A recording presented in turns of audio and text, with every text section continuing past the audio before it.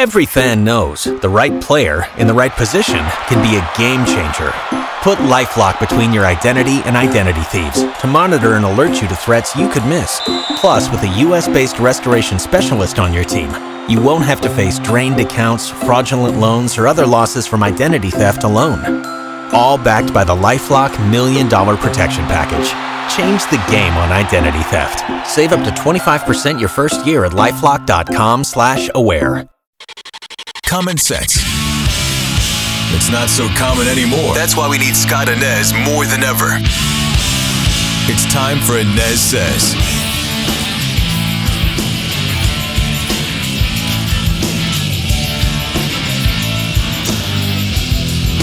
Hey there, welcome to this Friday edition of the ANEZ Says podcast. You can find it all over the place. You can find it in Spotify. You can find it there in the WDBO app, WDBO.com as well. You can also find me on the radio each and every weekday on WDBO 107.3 FM and AM 580 every day. Orlando's news at noon, 12 noon every day. And outside of Orlando, you can just join the WDBO app. Okay, so here we go again, Orlando Magic fans. Another rebuild is on the way. Yay! Yay! On Thursday, prior to that 3 o'clock NBA trade deadline, the Magic dealt away three of their key longtime players, Nikola Vucevic, Aaron Gordon, and Evan Fournier. Tough day, but you know what? Had to be done. It had to be done. Now, for those of you who would say they should have done this a few years ago, maybe you're right. But look, there are many reasons why NBA teams take sticks of dynamite and detonate their rosters. And that's exactly what happened in Orlando earlier this week.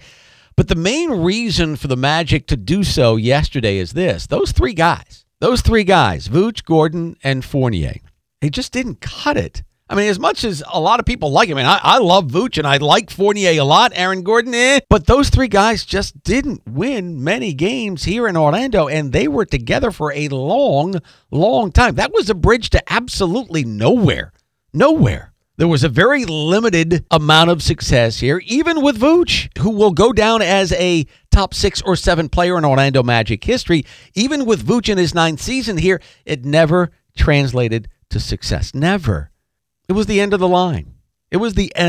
Especially when the Magic found a deal that they were comfortable with for Nikola Vucevic, who went to Chicago for 2 first-round draft picks, one in 21, the other in 23, Wendell Clark along with Otto Porter Jr. And the common thought now in today's NBA is that in order to have success in the future, you got to sink all the way to the bottom, get an elite draft pick, i.e. a Cade Cunningham out of Oklahoma State this year, and make no mistake about it, one of the main reasons why they made those deals was this kid, Cade Cunningham. And then what you do is you rise to the top quickly, or at least on paper, that's the theory. Now, the problem with doing that, as we've seen in Orlando over the last decade, the problem with that is that you're not assured of a top draft pick, especially now that the bottom 3 teams have that equal 14% chance of that pick. So right now the Magic are sitting there with the 4th worst overall record right now. But the good news, if you want to call this good news, is that I'm looking at this roster right now. A, I have no idea what the starting lineup is going to look like. And I'm sure neither does Coach Clifford at this point. And B, I don't see us winning more than 2 or 3 games the rest of the year, and we've got 28 left.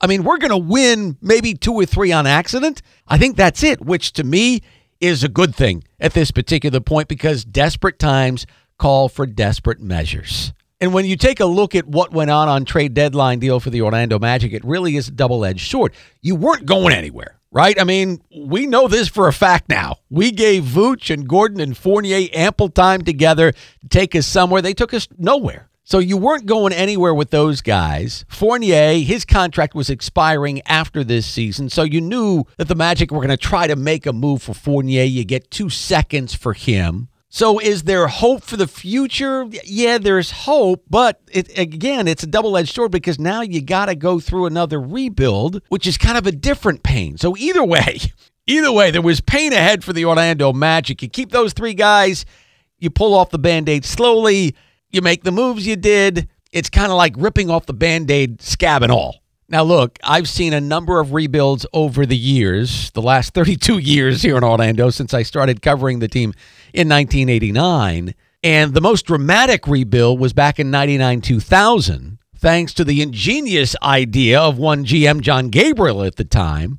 50-some-odd players came through Orlando to maneuver the Magic underneath the salary cap enough in order to eventually go after free agents Tim Duncan, Grant Hill, and Tracy McGrady. Now, we got 2 out of the 3 that year. Thought we had 3 out of the 3 with Tim Duncan coming, but he pulled out at the last second. But that rebuild was about going after mega free agents in the offseason. That's what the Orlando Magic used to be about.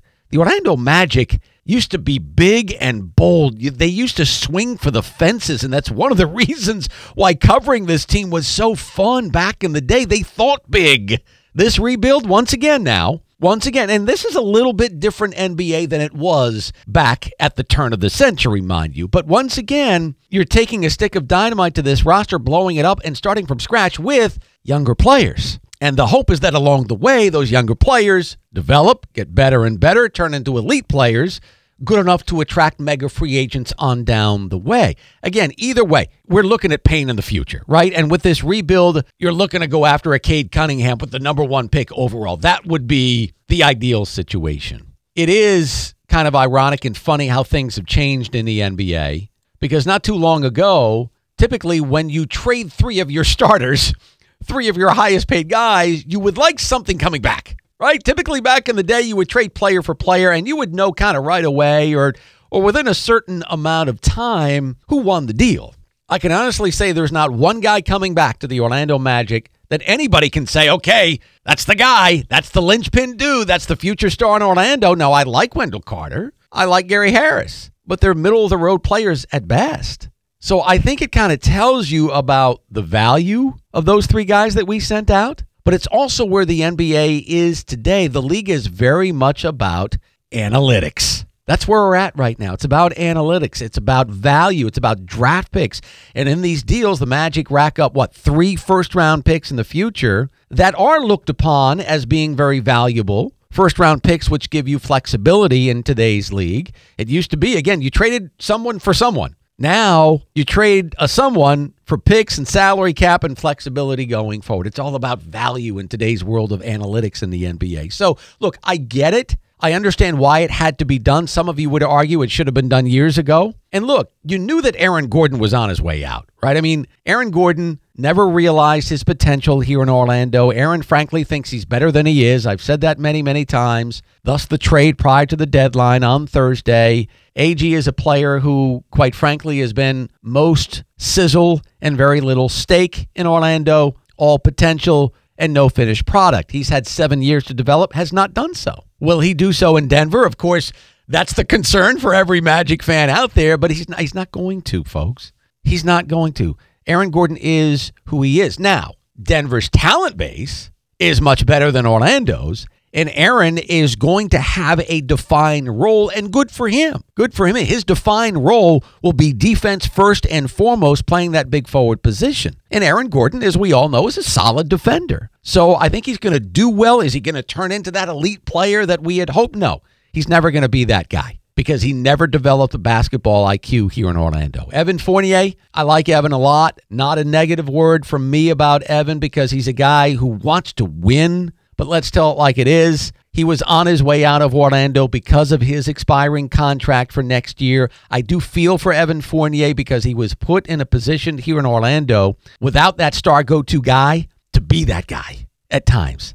And he just didn't have the game to do it. Not his fault. Not his fault. Evan played about as well as he could play here in Orlando. So not a negative word about Evan Fournier. And look, the trading him to Nikola Vucevic is the one that really stings here. That's the one that really hurts. I mean, that's the guy, even though he hasn't won a ton of games here, Vooch was the consummate pro. He made the All-Star team 2 of the last 3 years. He just went out and played basketball. You never heard anything from Vooch. He just let his game do the talking. And here's a guy who has been here since 2012. I mean, he was involved in that Dwight Howard deal coming over from Philadelphia in 2012.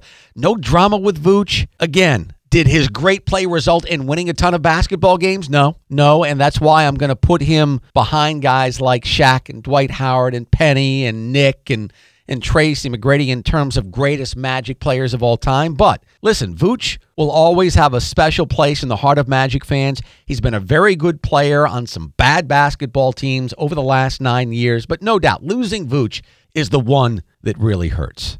Going forward this season, Magic president Jeff Weltman gets what he wants. Frankly, this is a team, again, if they win 2, 3, 4 games, the rest of the way, I'd be stunned. I would be shocked. Because you look at this roster right now, I don't even know who the starting point guard is, who the starting two guard. I have no clue. Now you have a built-in excuse to race to the bottom because you basically have a team full of NBA misfits. Now, that misfit theory worked for the Magic back in 99-2000. You old-timers remember the heart and hustle days. I have great memories of that Magic team, one of the most special here in Orlando over the last 32 years. Doc Rivers was the head coach. You had guys like Ben Wallace and Darrell Armstrong and John Amici, Bo Outlaw, Chucky Atkins, all guys who were trying to prove themselves in this league, and yet it worked to the tune of that particular team barely missing the playoffs at the end of the season. I don't see that happening this year.